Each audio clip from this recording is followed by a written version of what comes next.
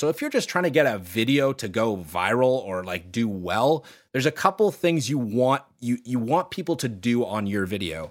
One being like the video, two being comment on the video, three being watch how long they watch the video. Because personally, I think, likes and comments on every platform are kind of just I don't know if they really mean much. I think they do in terms of the user that liked it will start seeing more content like that, but I don't know if for your specific video it means much on that end of things. So I would say if you can keep someone on your video as long as possible, and then they either go check out your profile or they press the share button and send to a friend, those are the things that I think really move the needle in terms of sharing your video to a mass audience. This episode is brought to you by DistroKid. DistroKid is a distribution service that can get your music into all the DSPs like Spotify, Apple Music, TikTok, Tidal, Instagram. Over 1 million artists have used DistroKid. I'm one of those artists. I've used DistroKid to get my music out, distribute some of my songs. As you know, as I look into all of these distribution services, I test them out. And DistroKid is great. They offer a ton of features, annual fee, unlimited uploads, and you keep 100% of your royalties. Check out distrokid.com.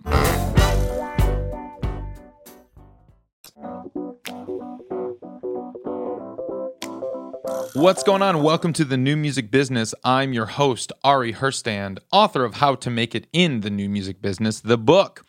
Today, my guest is Austin Georges. He is the senior account manager at Flighthouse Media. Now, Flighthouse, aside from being one of the most popular accounts on TikTok with over 27 million followers, they are now a full-on influencer agency, media agency, and they help break songs on the platform. So they have worked with previous campaigns like Say So by Doja Cat, Lemonade by Internet Money, Roxanne by Arizona Zervas, which we talk extensively about in this show, and how it got over 1 billion streams on Spotify and nearly 2 million videos on TikTok.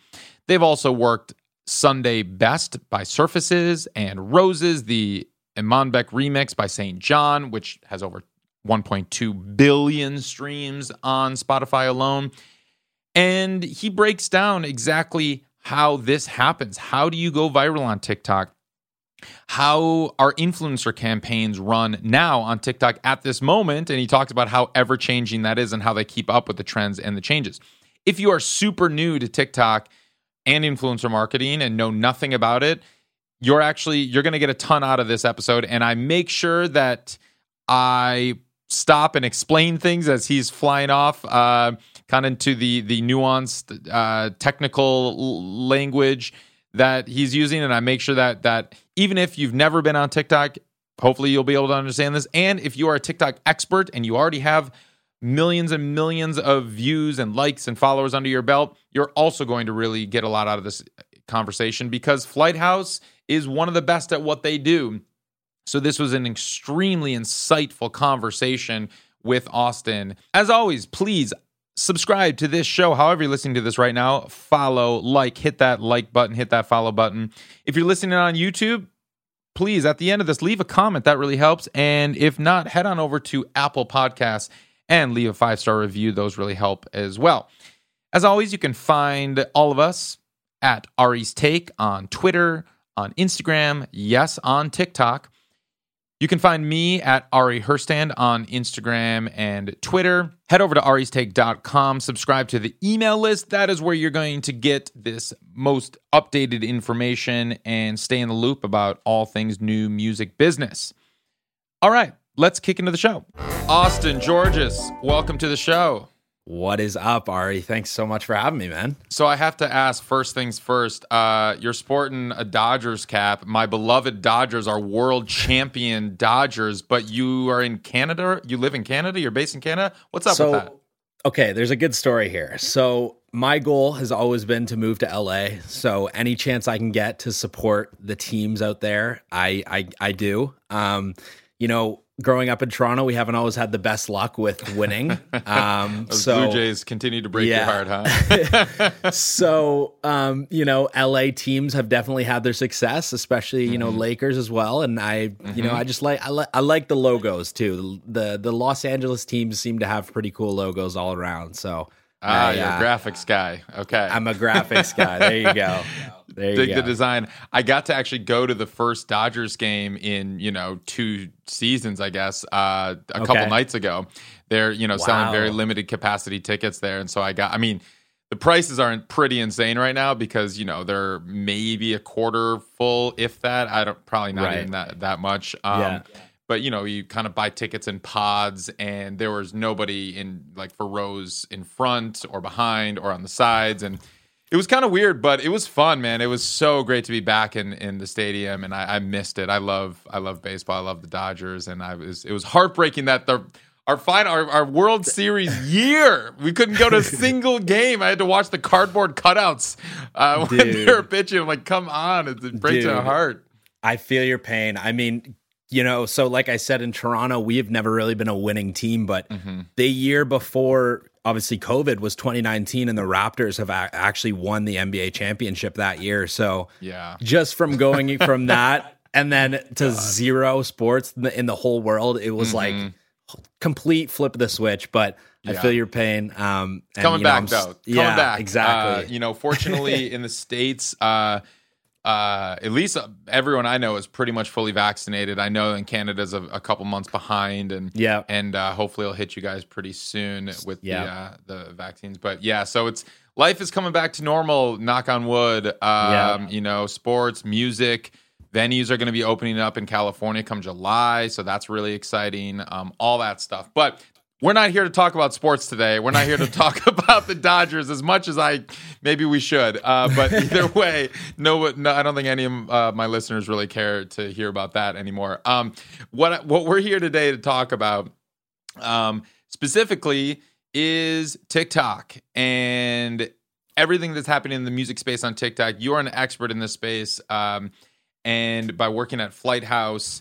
Now, how long have you been with Flighthouse? And just give me a background a little bit on what Flighthouse is for people who don't know. Sure. Yeah. So I've currently been at Flighthouse for a little over a year now. To give you kind of the rundown, Flighthouse actually started out on Musical.ly, which was what TikTok was before, they actually switched over. And what happened was Flighthouse was essentially the hub for everything sounds and songs. So when you were, quote unquote, what they used to call it, a muser, everyone would come to Flighthouse to find these, custom sounds or their favorite songs or whatever and make videos to them. We were kind of that hub for, all the kids to come and, check out the sounds and make their, back in the day, it was those lip syncing videos that they used to do all sped up. Not so much the same now, but that's kind of how Flighthouse started. And our CEO, Jacob Pace now, he was, I think, like 19 at the time, and he was working for Create Music Group and was like, "Hey guys, I think you guys should really look into Flighthouse, this page on Musical.ly. They're, kind of the hub right now for everything music on this app, this up and coming app." And they're like, interesting. So they ended up looking into it and actually acquiring the page. And fast forward to now, we're, a full-fledged media company where we have, our front-facing side, which is, the 27 million fans on TikTok, which, I still struggle with that number. And then, we also have two other sides to it, which is the brand side and then the music marketing side, which I'm a part of. And we basically, leverage our position in the TikTok space with all these influencers coming through the studio and having those relationships to run these campaigns for labels, and basically just try and break music on the platform. Right. So that's what I want to talk about, because you have some pretty impressive stats, and I was looking at your deck before this. Just what your deck says, and I'm sure you can break some other stories down. Your past campaigns include "Say So" by Doja Cat, which got over 1 billion TikTok views. It hit number 1 on the Hot 100, Billboard Hot 100. You worked "Roxanne" by Arizona Zervas, which Also, cracked the Hot 100 Billboard, #1 on the top songs on Spotify. And actually, interesting trivia. I don't know if you knew this. This Roxanne was the first song to hit the top tracks on Spotify by an unsigned, totally self-released artist. That song was distributed through DistroKid. Like, they're literally complete, like, no label. We're not even talking like a label services company. We're not even talking like, a distributor that's like exclusive, invite only, whatever. It was DistroKid, and he distributed the song to DistroKid. And not only is it at last I checked, I believe it was like 1 billion streams, I think, on Spotify alone. Nearly 2 million videos on TikTok. Let's start there. I want to talk about that campaign, because this song, Roxanne, which was released October 2019.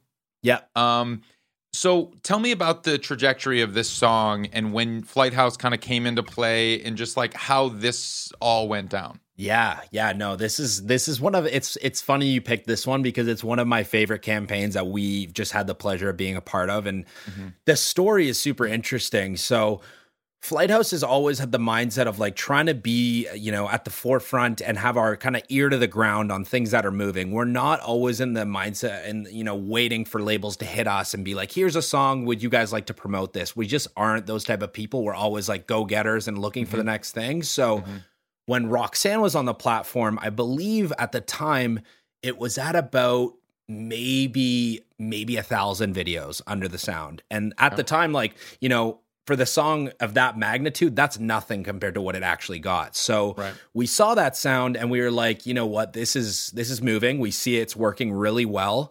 I don't believe there was necessarily a trend at the time set to that song.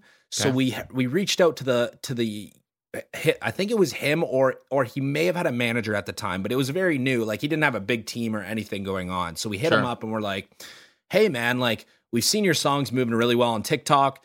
Not sure if you put any money behind it or are trying to take advantage of the movement on the platform, but we'd love to like help you out here and be a part of this with you. And he reached back and was like, listen, like, I haven't ran a single campaign for any of my music across any platform. So this is interesting to me. I'd love to, jump on this. Next thing you know, he says, let's do it. So this was, I think, one of our original first, like, quote unquote, blow ups, I would say, at the end of the day. And to start off the campaign, the first thing we did was, I think we talked about this in a past conversation, but we tapped into very micro influencers. And I think that's somewhere where people, are like, wait, what? You used small influencers to blow up a song? I think it's a very big misconception with TikTok that you always have to use the Charli D'Amelios, the Addison Rays, the Dixie D'Amelios to blow up the big stars. Right. And it's just not the case at the end of the day. What we did was we just used a bunch of micros to start it off, right? And what do you consider a micro influencer?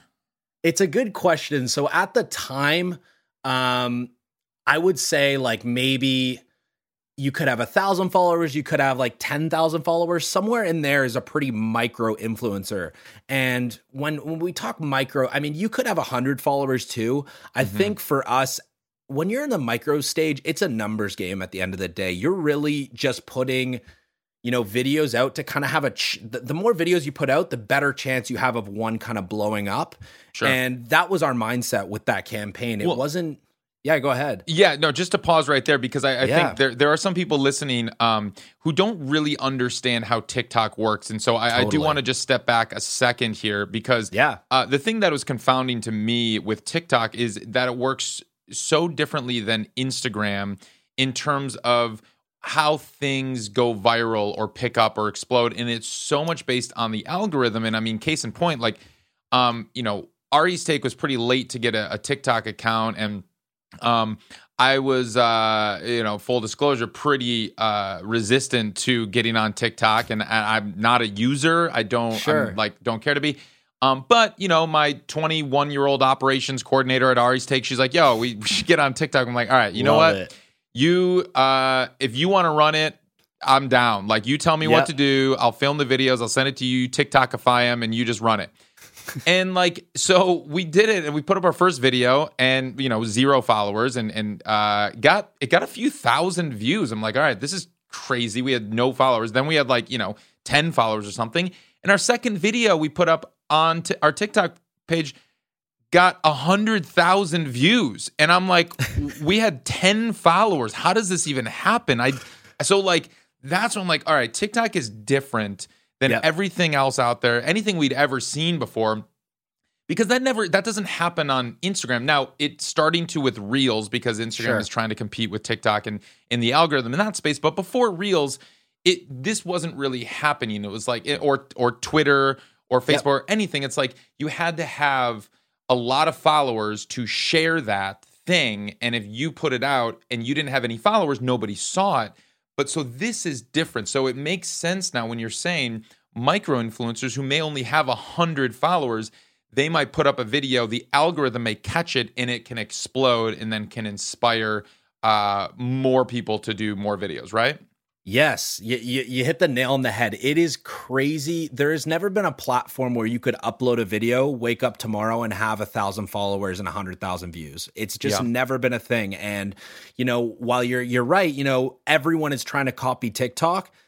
At the end of the day, TikTok is still number one because of how, especially in the music industry, of how connected they are with you have to use music to make a video. That's just the way it is. When you go on other apps, that's not a thing. You don't have to select a song first to make a video. And that's it. It just changed the music game. And I think that's the whole reason why when I say micro influencers, it could be someone with 100 followers. It could be someone with, upwards of 100,000 followers. But sometimes, even when you're in that range, the barrier to entry for a video to explode is the same because it's all relative. When you're scrolling on the there's two pages, one's the following page and one's the For You page, right? And no one, regardless of how much you like who you're following, majority of the time you're not on the following feed. You're scrolling through just seeing what the For You page shows you.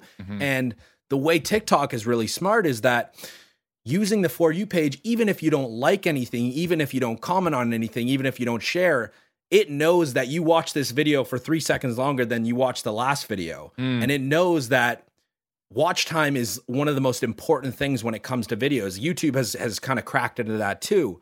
So, it just goes into another point where it's like, watch time is even something we look into on campaigns. Like, how can we get people to watch this specific video longer? Because that's in turn going to lead to someone, maybe checking out the song or actually liking the video or whatever the case may be. So there's all these little tricks for sure. Yeah, and I want to get into some of those tricks in a minute, but let's go back to the Roxanne campaign. So you decided to engage a bunch of micro influencers. Now, what does that look like when you engage them and you ask them to kind of work this campaign? Break that down. Yeah, good question. So like I said, Flighthouse is in a really interesting position, whereas other agencies, they're just kind of, a company or an email that's hitting you up and it's just like, hey, we are running this song. Would you like to, get paid for it? Whereas when Flighthouse reaches out, it's a bit different because we're kind of known in the space as like almost an influencer as well.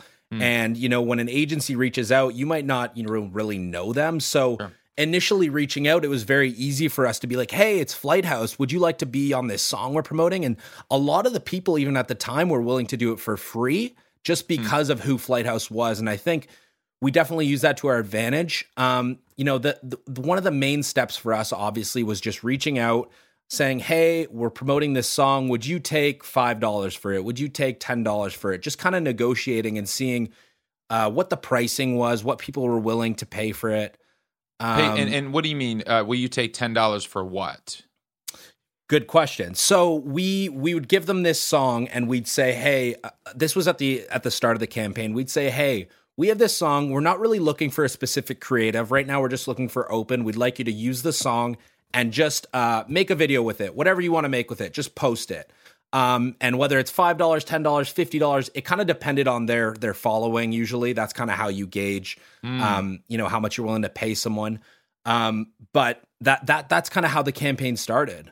So you're paying them to make a video. I mean, and as simply as that. And that's when you break it down like that, it's like, oh, okay. And now I understand micro, even in a bigger sense. It's like, all right, you're paying somebody $5 to make a video and post it on their own channel. It's not like you're hiring them to make a video for you, like you love their, it's not like you're hiring a video editor who needs to cut a video for you. You're paying them to basically make their own video and put it on their profile. And so with this song, how many of these micro influencers would you say you paid? That's a good question. So I'm trying to think back now. I would say upwards of maybe 20 to 30 to start off.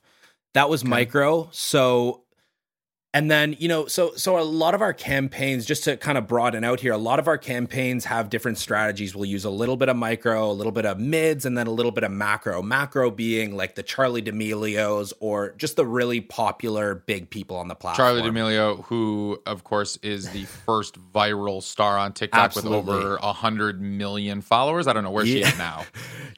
I think she's upwards of like maybe 150. She's got to be close. She's definitely, I mean, the 16-year-old dancer, for those of you who don't know, she basically was, maybe she's 17 now, but she posted TikToks of her dancing, went crazy viral, became the #1 account on TikTok. Yeah. What does she get what do you pay her for a video? That's what I want to know. It's a good question. So I believe, it's funny because it changes. Last time we really used her, or I myself used her for a campaign.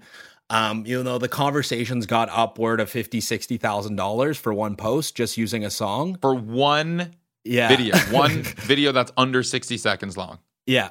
Unbelievable. So I'll let everyone do the math. If she even did 2 songs a day, if she wanted to, let's just leave it there. But right. Wow. Hey man, it's good for her. I can't imagine. But now it makes me wonder, is that even worth it? Because it goes the other way with the algorithm too. Like I've seen, now maybe not Charli D'Amelio, but I've seen some of these TikTok quote unquote macro influencers with maybe a few million followers, and they'll post a video and relatively it completely flops. It maybe only gets a few thousand views, not tens of thousands, not hundreds of thousands, not millions of views.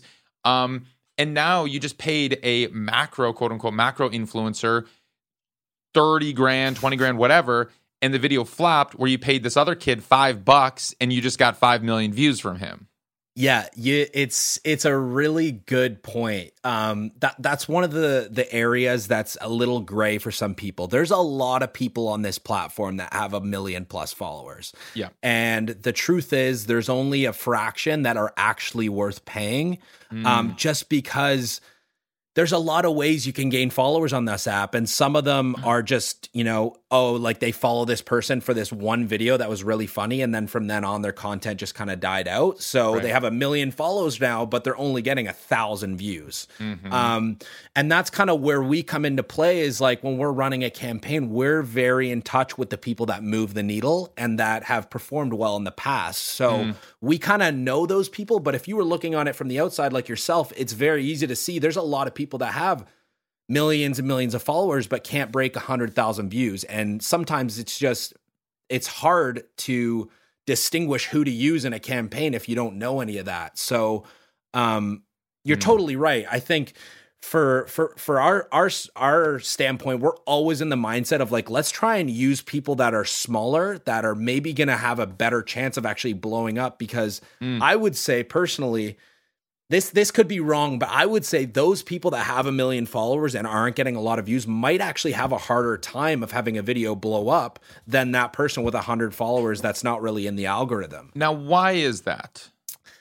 It's a good question, and I don't know if I can answer it, but my thought is just that their content has not been it's been consistently not the greatest, so the algorithm just hasn't been rewarding it, and maybe it doesn't level them on the same playing field as someone who's brand new to the platform and is uploading their first video. Maybe TikTok has a thing where it's like, this person's new, I want to reward them so they stay on the platform. They haven't been here long.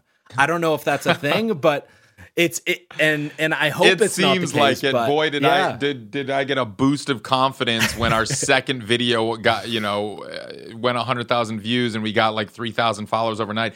And And then, it's now we're chasing that. It's like, oh, haven't gotten 100,000 views since, and we've posted 30 fucking videos. And it's like, all right, well, what, but I can see that this is a strategy probably with TikTok is like, Totally. Let's reward them early on. So it's like a drug. It's like your first time you do heroin, not encouraging anyone to do heroin, but everyone's always chasing that high, that first high.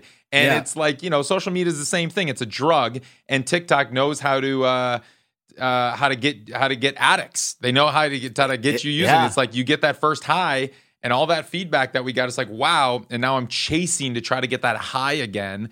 And TikTok's like, nah, maybe we'll give you once in a while. We'll get the primo stuff that you got, but you got to keep coming back to us. We're the dealers, and you're gonna keep buying from us. We know you're gonna buy, and once in a while, we'll slip some good stuff in there that you're paying the same amount for. So, all right, we're gonna stop the drug analogy because I don't want anyone to continue. I do not endorse drugs. What happened here?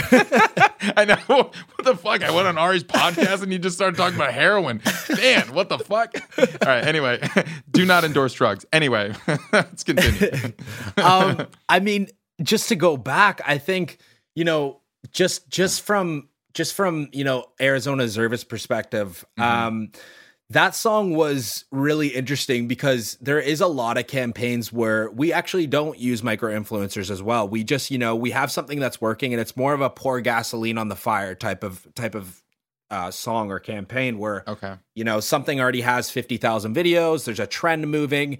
And you'll just be like, okay, well, let's just go get these big influencers that we know is going to move the needle and that are just going to keep pouring gasoline on the fire, taking it to the next level. Got it. And so just to pause there for a second, because I do want to help out the listeners who still don't really understand how TikTok works.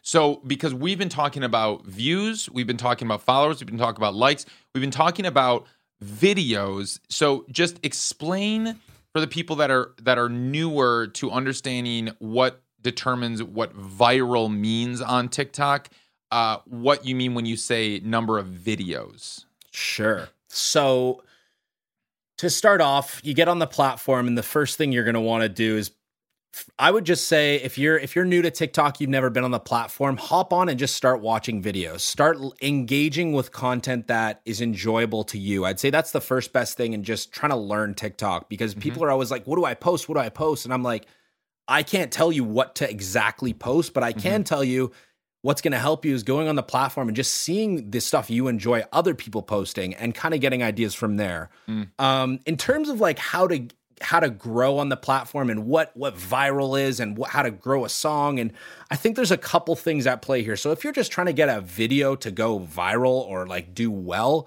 there's a couple things you want people to do on your video. One being like the video, two being comment on the video, three being watch how long they watch the video. Because personally, I think, likes and comments on every platform are kind of just I don't know if they really mean much. I think they do in terms of the user that liked it will start seeing more content like that, but I don't know if for your specific video it means much on that end of things. So I would say if you can keep someone on your video as long as possible, and then they either go check out your profile or they press the share button and send to a friend, those are the things that I think really move the needle in terms of sharing your video to a mass audience. What's really interesting is when you post to TikTok, they usually send it out to, I think it's like 100 people just to test how your video is doing with those first 100 people. And typically no one knows that. So you'll see a really interesting spike. It's like, you'll see like a spike to maybe 100, 200 views right away, usually. And if people aren't engaging with the video, they aren't watching as much, whatever the case may be, then it won't keep going as fast. And TikTok's really smart in that way. It's like, we're not going to present this video to everyone. We want to see if even just a couple people like the video before we start pushing it out more. And that's kind of what I mean in terms of, the bullet points that you kind of want to hit every time you upload a video in terms of how big it's going to grow. On the side of it, if you're trying to promote music from where we look, I was talking about videos. So videos under a sound. So you can go on TikTok, you click a sound and you look and it'll say this video or this sound has 60,000 videos. And that is the most important thing when you're trying to promote music. You know, you can get a lot of likes on a single video. I actually watched your other podcast with Mothika, and she obviously had a big success. But if you noticed on her actual song, there wasn't a bunch of videos created. It was just like her own video did really well, and that's what kind of transpired into the streaming and all of that stuff. Yeah. But I believe if her actual sound grew more in videos, it would even increase it more to the next level where other people can start using that sound, and it just keeps, you know, the trend going. So right. And so Mothika, her song Vices went viral in early, I was like April, May 2020 or so. More or less it was a video of her in her car listening to her song that had just come out and her freaking out about it. And that video actually went viral. That got like millions of views. Yeah. But you're right. Not as many videos were created by other users using that sound. To break it down a little bit further, TikTok, and correct me if I'm wrong, when you say use a sound, if I were to hold up my phone right now and just start talking at it and record a little bit of this conversation and then post this bit to TikTok without grabbing any piece of music, you could then open your TikTok app, grab this sound, quote unquote, like what I just grabbed and posted on my TikTok. You could use that sound and you could like put whatever visuals on the sound. So it could be me talking and you could be basically lip syncing me. I could be dancing. Right. Dancing, whatever. Now, but also sounds can be songs. So like you can search for a song on the sounds section of TikTok, pick a song. Yep. There's usually a minute of that song, which you're able to choose.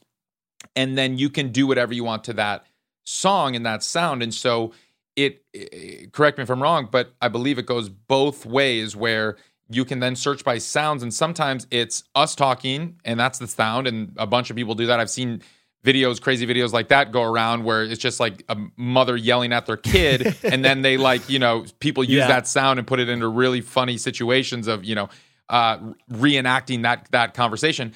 But also since we're talking mostly music, the thing that really what you want to see, like when we said Roxanne got 1.8 million videos using that sound, it wasn't the mother yelling at the kid sound. It was the actual song that 1.8 million people used that song in their video. So when you tap the sound, you see, oh, this is an actual song, right? Yep. Okay. Yeah. You hit the nail on the head. So on TikTok, there's kind of two ways you can distribute your music. One of them being officially through your distributor, kind of DistroKid, whoever you're using, you can distribute a sound there. It'll come up as an official sound when you're searching it. And that's typically how like a lot of bigger artists do it if they're not as involved in TikTok. But if you're trying to, I always recommend using something called an original sound, which is exactly what Ari described right there. It's essentially, the best way to do it is take your sound, upload it on a video, post that video to your page as a private video. So that video is not actually live for anyone else except yourself. And then you use that sound to create whatever video you want to use. I don't know if I lost you there, but essentially that's called an original sound. And you're just using a sound that's in a video. You can rename that sound. You can do whatever you want with it one time. But the reason I always recommend that is because when another TikTok user comes to that and sees that sound, it feels more organic. It doesn't feel like it's promoted. It doesn't feel like it's an official sound. It feels like it's just part of the platform. It's something some random user created that just feels like, oh, I found this sound. This is so cool. I want to use it. I think there's a common, stigma, quote unquote, when you see an official sound, especially if there's other, influencers on it, that it might be a campaign or that it might be, getting promoted. So I always recommend just on any basis, whether it's a campaign or you're just trying to promote your own music, uploading it as an original sound just feels more organic to everyone on the platform. Real quick, I want to let you know about DistroKid. Well, I'm sure you already know about DistroKid, but they are partners with Ari's Take, and they are a great company that can help get your music distributed to Spotify, Apple Music, TikTok, Tidal, Instagram, all of that. Over 1 million artists use DistroKid. I'm one of those artists. I have distributed some of my music in the past. And something I appreciate about DistroKid as not just an artist, but someone who studies this space is they have been one of the most innovative companies over the last 10 years. They came in and completely changed the game. One of the first companies offering unlimited uploads, and now most of the other distributors have had to change their policies to kind of copy and follow suit what DistroKid was doing, and the industry had changed, of course. DistroKid doesn't keep a commission. That means you keep 100% of your royalties and earnings from the DSPs. They also offer payment splitting. They call it splits, something that for me at this point is a deal breaker. I don't want to have to cut checks to all my collaborators and the producers and everybody else that is owed royalties and owed splits from my earnings. DistroKid will cut those checks directly. You can get them to your collaborators to sign up, and then DistroKid will cut all the checks to all your collaborators. And they were one of the first to offer that of the DIY self-service distributors. DistroKid continues to innovate. Check them out. If you need to get your music out there, distrokid.com. I get that, but now I wonder, because I've seen that, but then I also have seen, I don't know what song it is. So maybe this original sound uploaded by Austin gets hundreds of thousands of other people making this video with Austin's original sound, but it's my song, and then we don't know. So how would anybody know what the song is? Because if the ultimate goal is to get you off TikTok and into Spotify listening to that song so I can get paid for it and I can build fans, how does that help that ultimate goal? So it's a good question. So there's two options here. There's kind of one option, but the one main option is that the user that actually uploaded that sound, quote unquote, can actually change the name of that sound. Okay. So sometimes it may only say original sound by Austin Georges just because that was whoever uploaded it. But you can actually ask that user, or if you're the user, you can change it to Ari Herstand, whatever song it is, and that'll be the name of the sound. So that's one way. Another way is TikTok has incorporated a new kind of feature on these sounds. So what happens is, it may not even say your name on the sound, but underneath you'll see includes a part by Ari Herstand and then the song. It's a new feature that actually just released. So they have this I don't know what it's called. Like it's like their version of Shazam or so. Are they like audio recognizing? They can exactly just like tell what it is based on their audio recognition software. Yeah. It's really interesting, and sometimes it'll even have it. They don't have Spotify yet, which I'm kind of upset because I'm a Spotify user, but they do have Apple Music, so it'll actually link right to that Apple Music song, and then people can stream it from there. So they definitely are trying to help out the artists nowadays, because I think it was a big problem where you're right. There was just sounds that just said original made by so-and-so. And you're like, well, what is the song even? I want to find this song, and you couldn't find it, but now they're definitely trying to, solve that problem for people. And so that's helpful. And that's good to know. So theoretically, if you're starting a campaign or someone's starting a campaign and you're like, all right, let's not ask people to use the official sound of the song that we distributed from a distributor that's going to show up on the sounds on TikTok. Let's have our first, let's call him an influencer, create this first video, and it's going to be the original sound that they are attaching to their video, so it won't look like it's promoted. We make sure that they title it with the name of the artist and the song title. Hopefully TikTok's sonic recognition software will tag it and they'll know the song, but either way, we've already titled it so they know. Yep. And so then so when you're working with your micro influencers, do you then say, hey, go check out this video and use that sound to make your video and we'll pay you $10 for it? Or what's the strategy now? Yeah, so typically when we upload a sound with the influencer like you're talking about, the next step would be we'd take that sound and we'd send it off to a bunch of micro influencers. Typically, it might be 10 influencers, it might go all the way up to 30. It just kind of depends on the campaign and how many people we're looking to populate the sound with initially. But I'd always recommend, if you're pushing your own song and you maybe even you're an independent artist and you want to try and promote your song, it's always good to have some videos populated under the sound that aren't just your own, because I think it looks like more people are using the sound. I think it just looks like it's more interesting to people. When you see a sound with zero videos, you're kind of like, I'm not really excited to jump on this and use it with other people. So I want to get just a little technical for a second, because people are, I'm sure, are listening to this, taking notes, and they like the question that I have right now. When you say we're sending a song to somebody, or I'm sorry, we're sending a sound to somebody to use, what do you mean by that? Are you actually sending them the MP3 of the sound, or are you saying, no, here's the video on TikTok, go to that video, tap the use this sound button, so then you can see all the videos populate in that one page? Because if you're sending the MP3 of the sound, I'm assuming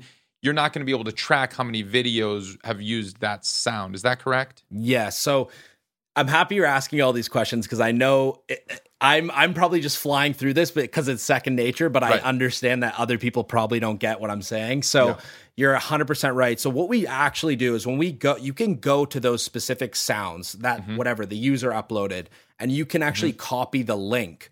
So we actually just send the link right to these micro influencers or macro or whoever they are, and say, hey, this is the sound we're using. This is, whether there's a creative or not, we'll show them a reference video or a video that's already live and say, this is the creative we're going for. Would you be interested in doing this sound with us, or hopping on this campaign, or whatever the case may be? And, typically we've worked with a lot of these influencers in the past, so prices are all kind of already set. We kind of know each other, and we kind of know the price that they're going to give us. And yeah, that's kind of the next step, is like, hey, when can you get the video posted? Sometimes we'll ask for a draft. Sometimes we're just kind of easy with it, and we'll say, you know what, do whatever you want with it. We're just happy that you're posting with it. So yeah, that's kind of how we. When you go say we there. ask for you want them to show you what they're doing. So do you give them much guidance on the creative, on what they should post, or the style of the video? Like, hey, do this dance, or do this meme, or whatever. Yeah, I think, no, it's a good question. So we actually have a creative team, a part of Flighthouse, that strictly works on just creative for all our campaigns. And they're the ones that are literally, in the trenches, coming up with these creatives on TikTok all day, scrolling, just finding what's working, what's not working.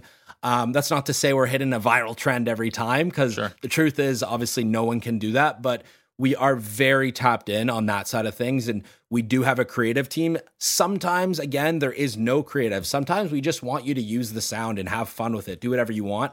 Sometimes there's a very strategic, like, this is the creative we want to go with.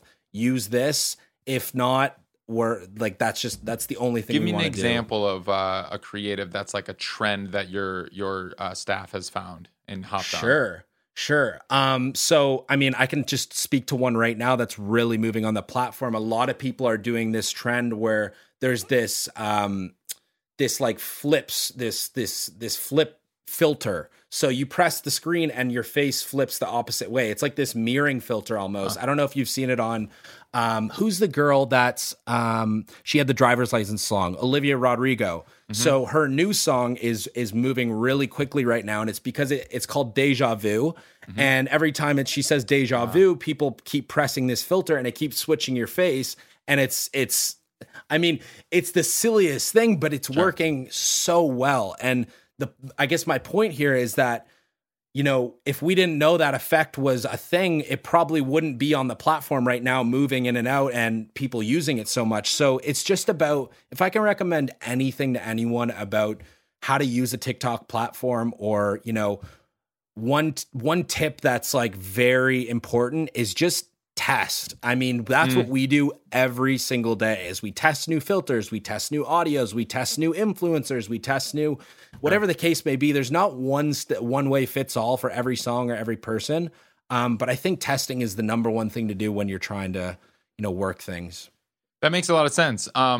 So when you're paying these people, I'm curious at the methodology and kind of how you're coming up with what to pay them, if there is a methodology. Sure. You said, all right, I'm going to pay this micro-influencer $5 to make a video. And that makes sense to me conceptually. Or Charlie D'Amelio, I'm going to pay her $60,000 to make a video. And that also makes sense to me, conceptually. But sure, why not pay them for the success of the video? So do a tiered payment saying, all right, if your video, reward them for the success. If your video gets 100,000 views, I'll pay you $50. If it gets 1 million views, I'll pay you $200. But if it gets, just 1,000 views or anything, below 100,000 views, I'll just pay you $5 or something like that. Yeah, no. So it's, I think there's two answers to this. One being that sometimes the influencers, they're making a lot of money and their idea is either I can just, get the 500 right off the bat from you, or if you're trying to do the success route, I can just go to another agency that's going to pay me for another song. Sadly, that's kind of just the way it is. Got it. The other option is if they do want to go that success route, I would say it doesn't benefit us in the same way because I think we've talked about this before, actually, there's this weird thing on TikTok and a lot of, other platforms like YouTube even, where a video could be on the platform for 5 months and only get 1,000 views, but all of a sudden 5 months later, it's gotten 100,000 views. And you're like, wait a second, now this isn't working out in my favor because I'm paying them all this money all of a sudden and it only got 10,000 views originally. Sure. So we always try and go with just a straight up payment off the bat. We agree on the payment and that's kind of how we have done it. I think it just takes out any variables and it just makes it easier for both sides because, when we're running a lot of campaigns, we don't want to have to be like, oh, this campaign from 3 months ago, this influencer's video went up to here, so now we have to pay them here. And it kind of would get it really messy for us. Sure. And I think just from working with these influencers, a lot of them no one's really using that model right now. Is it, okay, no, that makes sense and that's helpful. Is it advisable to, I guess, what do you do in the case where you pay them $10, they put up the video, and then a day later they take it down? Good question. So in our case, we probably, I know we take about 2 weeks to pay just because that's just our standard, accounting things. But what I would probably do is either reach out to them and say, hey, video got taken down. Can you either re-upload it or kind of just first ask them what's going on? Because we're never the ones to be like, hey, we're not paying you. Why isn't this up? We just kind of want to figure out the situation. If they don't upload it again, we probably just won't be able to pay them because they didn't fill out their side of the obligation. Sure. In the past, we have had videos get taken down and we've paid them already. And sadly, sometimes they won't upload the video and it's sometimes bigger influencers. And at the end of the day, I think it's just the name of the game. Sometimes you kind of get gypped and it's tough. Yeah. I mean, we were working this DIY campaign where we were testing out a lot of these things on our end and with a new song and went to someone and we actually had agreed on this. I mean, we're, trial and error learning as we go, but we did the tiered success payment model. And he agreed to it. And after 2 days, it hadn't caught. And so he took it down. He's like, yeah, that didn't go. So let's try another one again in the future. Now, granted, I hadn't paid him because we were only going to pay if that video reached 100,000 views. After a couple days, it would only reach a couple thousand views. So he just took it down. Now, I totally, get you where you say sometimes months later, that video might catch, and there's no way that's going to happen if this guy takes a video down. So I also understand the other side was just pay them and have it part of your agreement. I guess I'm assuming you're not sending contracts to these influencers. You're probably just saying, this is how it works. Don't take the video down, and we'll keep coming to you, basically. It's make the video, keep it up, and don't take it down, and boom, we'll keep paying you for more videos, right? Yeah, some influencers are through management companies, so there is, sometimes contracts that have to be in place, but they're very like standard. At least sometimes the contract will be like at least keep it up for 3 months, because usually by then the video is not going to change much. So if it gets taken down 3 months later, not a huge deal. But yeah, typically we just say, hey. People kind of know the game's been around for a little while now, and we work with a lot of the similar influencers throughout all these campaigns. So they kind of know this is just how it works. You upload the video, you get paid, and things keep moving. There also is the off balls that just don't upload videos or stop replying or simple things.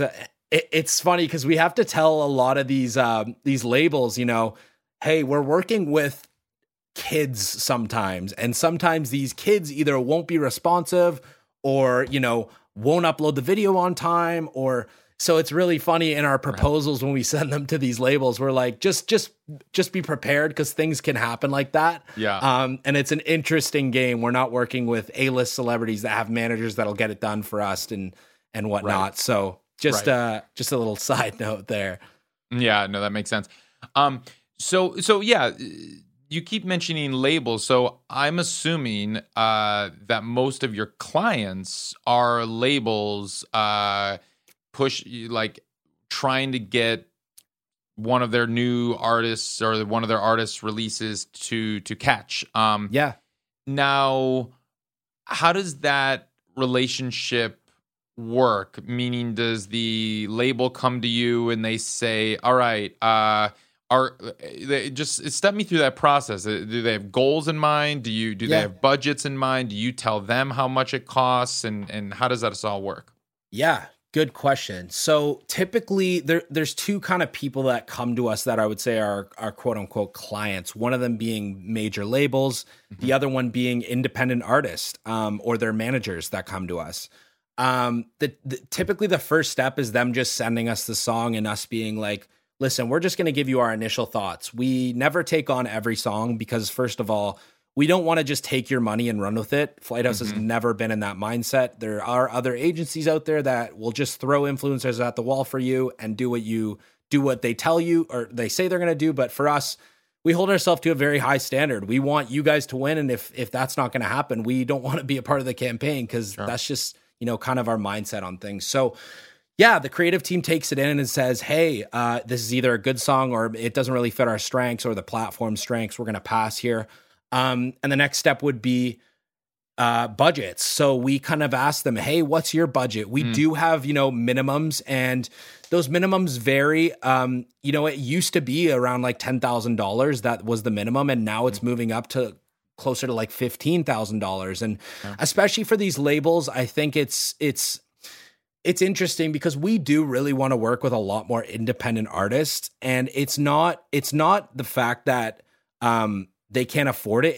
It's more the fact that the money doesn't go as far on TikTok as it used to, and it's getting harder and harder, even for labels, to push songs on the platform with less spend. So for us, the reason we increase our minimums is because we just have seen that it's just not working as well if we keep doing these lower budgets for them. So, sorry, going back to my point, the next step would be saying, okay, great, this is the budget. Let's move forward. And we put a proposal together. And that's where we kind of engage our influencer team. So just to break it down, we have the creative team, the influencer team, and then the account managers, which is the team I'm on. I kind of manage, just all the expectations between the client, our team, and just kind of that middle messenger. We engage our influencer team, and they're going to be the ones that are selecting quote unquote target influencers that we think are going to be good for this campaign, good for this creative rollout. And that's kind of the process there. So you have influencers in your network, micro, medium, macro. How many influencers about do you have? It's a good question. We've got that before on calls, and I honestly couldn't give you a number, maybe like 500. You don't have them in an Excel sheet? we do have Excel sheets, but honestly, there's times we've worked with influencers once, and that could just make our network be bigger than ever. I mean, the one question I ask people is like, give me an influencer, and then I can tell you if we worked with them. We probably have. We've worked with, honestly, every influencer you can think of, big and small, on the platform. And again, I think it's just because of who Flighthouse is thankfully. We've been in this space since day one and kind of have seen these people grow from Musical.ly all the way until now. So definitely have worked with probably every influencer. So I don't understand. Help me understand why you say the money doesn't go as far anymore. I do understand that spending $60,000 on one person may be a flop because the algorithm may not catch it. But what I don't understand is if you have a network of 500 influencers, and let's say 300 of them are micros, and you're paying them $5 to $10 to $20 each, how that wouldn't be as effective with the money that you're spending. Why is the money not as effective anymore? Yeah. I think the main reason is that lots of people are trying to push music on the platform now, and lots of labels are trying to push music on the platform. So we might be hitting an influencer for this song, but someone else might be hitting in this influencer for another song. In turn, that's going to either, that's going to run up the influencers' prices because they're like, oh, I could just start charging more. But that's also just going to make it, they're pushing 4 songs that today. That's probably not, not every day, but there is days where these influencers are uploading multiple songs, and it just gets, the platform gets more cluttered with music. And then, in terms of, the micro side of things, for us, we, have shied away from using that micro strategy as much because it's a lot more time consuming, and it's not as powerful when we have the budgets we do to be able to tap into these bigger influencers that have been proven to work in the past. Especially again, when it's like a pouring a gasoline on the fire situation where the trend's already created, the song's moving. You just kind of have to put more people on it. How do you find micro influencers? It's a really good question. So for us, sometimes it's just been that these people will message us on Flighthouse DMs and are just like, hey, I love what Flighthouse does. I see you guys promoting songs here and there. I don't know if there's any songs I can be a part of, but let me know. And that's kind of where we introduce them to our quote unquote micro influencer network. And we actually, this is a little gem that other agencies might not be doing, but we have a texting list right now where we have actually brought on a lot of micro influencers, and we say, hey, if you want to be a part of our upcoming campaigns, let us know. Here's a number that you should add, and when we have deals for you, we'll reach out. Cool. Let me rephrase the question. How does an independent artist who doesn't have $15,000 to hire Flighthouse find micro influencers? Love it. So what I would do is, first of all, just start scrolling your feed. That's the first thing you can do. Looking through videos that you like and are watching. And then just start clicking on profiles. Some of the easiest way is just to use the platform, just start scrolling and seeing what's there. Other ways is like start checking out hashtags. If you just search up a very generic hashtag that's related to your song or your video or whatever you do, whether maybe it's art, you search up the hashtag art and then just scroll. There's latest videos, so you don't have to search by top. You can just search by latest and just start scrolling people uploading art videos, anything related to that. And then just either DM them, check them out on Instagram and DM them, say, hey guys, I'm trying to, get some eyeballs on my music. Would love for you to either use my song for free and maybe I'll do it in return, or I'll pay you $5 and you use my song and then I get a video under it. So I think there's a lot of ways, and I was thinking about this before because I knew, a lot of people here might be independent artists. I think there are a lot of ways that, independent artists can promote their music. One of the main ways is actually not promoting your music, but just growing yourself as a brand on the platform. I think that's one of the most powerful things you can do. Don't promote your music, maybe promote your talent. I've seen, singers and, talented singers, just go in parking lots and sing covers of songs. And in turn, that blows up their page because they're very talented, singing very recognizable songs, and people are like, oh, I love this. I got to start following this person. And next thing you know, you start scrolling through their videos, and some of them are promoting their own music now. But the way they did that, obviously, is by just showing that they're super talented and they're singing these, very well-known songs. Sure. And I think that's honestly more impactful to, streaming and growing your fan base than just trying to promote a one-off song through micro. I think it's just like time-wise too, it's great to just build a brand that on TikTok. So that's so that makes sense. And just to break it down, we're basically talking about two different methods to reach the ultimate end goal of getting more fans and more streams to make more money from your music. So the two methods, if I'm understanding this correctly, the first method, which we've been spending the most amount of time talking about, is how do you get a song to catch and go viral on TikTok to eventually get people to go stream that song on DSPs. Yeah. Now, method number two, which you just brought up, is actually building up your own TikTok profile, posting your own videos regularly that may have nothing to do with your music, may have something to do with your music, may have something to do with your talent, like you said. And then eventually, like the Mothika case, like we were talking about, Mothika is a perfect example of that. She built up her own channel, her own profile, and got followers based on just who she is as an artist and all encompassing of who she is as an artist. Not really much always to do with her music specifically. They just dug her as a person, as an artist, as a creator, if you want to use the buzzword. And then when her song came out, she would talk about that on TikTok through the normal way that she posts her TikTok, and that's kind of what ended up catching. Now, on the flip side, we also had Ricky Montgomery on the program, and he was the former. He wasn't even on TikTok when his songs went viral on TikTok, and he only got on TikTok because people were like, yo, your songs are going viral right now on TikTok. He's like, what's TikTok? Okay, I should probably get on here. And, and then so there's these two examples of these two methodologies. Yeah.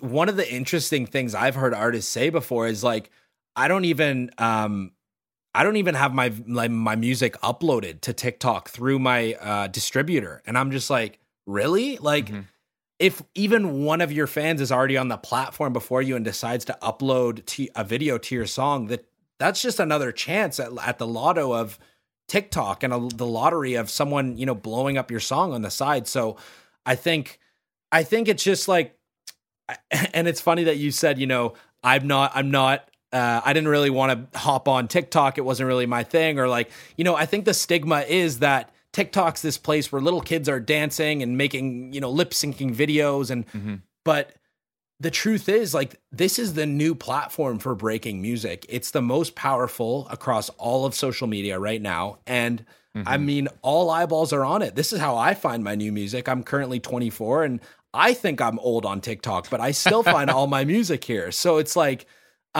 it's just, it's gotten to the point where I think like it's undoubtedly one of the best platforms. And I think if you get anything from this, definitely just check it out. You don't have to do anything, but just check out the platform. See if it's something that can work with, your brand and your music. Cause I think it's priceless. It's honestly priceless.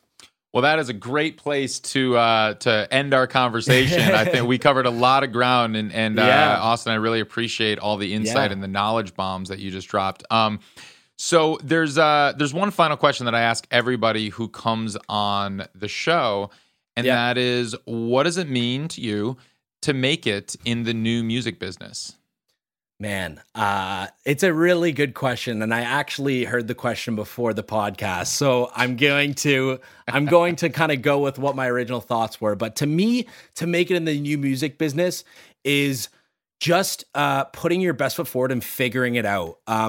For me, to get into the music business, the one thing I did was just testing. I reached out on LinkedIn to the CEO of Create Music Group and was just like, hey, I am looking for an opportunity. And And I just saw what happened. I didn't know what was going to happen. And I think, on TikTok, it's the same thing. You don't know what's going to happen when you upload a video with your song. You don't know what's going to happen if, you get your friend to use your song on TikTok. Just testing things. That's how you're going to make it in this new age. There's not a one-stop shop anymore. You don't have to go and be on radio promotion and do all this stuff. Just test, have fun with it. At the end of the day, if you're a musician, if you're an artist, that's all it is to you, right? It's having fun. It's about doing what you love. And if you make it a job, it's not gonna be fun anymore. So just enjoy yourself, have fun, and at the end of the day, you're gonna figure it out. It's one of the best businesses to be in. And I know there's some people that may say different, but to me it is, and that's why I love it. I love it. I'm an optimist as well, and I similarly think it is the greatest time to be in the music industry in the history 100%. of the music business. So, Austin Georges, thank you so much for coming on the show. This is awesome. Thank you, man. Thank you for having me on. I really appreciate it.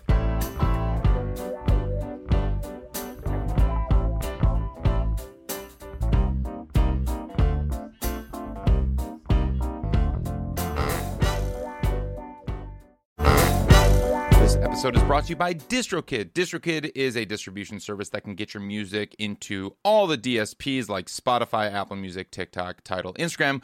Over 1 million artists have used DistroKid. I'm one of those artists. I've used DistroKid to get my music out, distribute some of my songs. As you know, as I look into all of these distribution services, I test them out. And DistroKid is great. They offer a ton of features, annual fee, unlimited uploads, and you keep 100% of your royalties. Check out distrokid.com.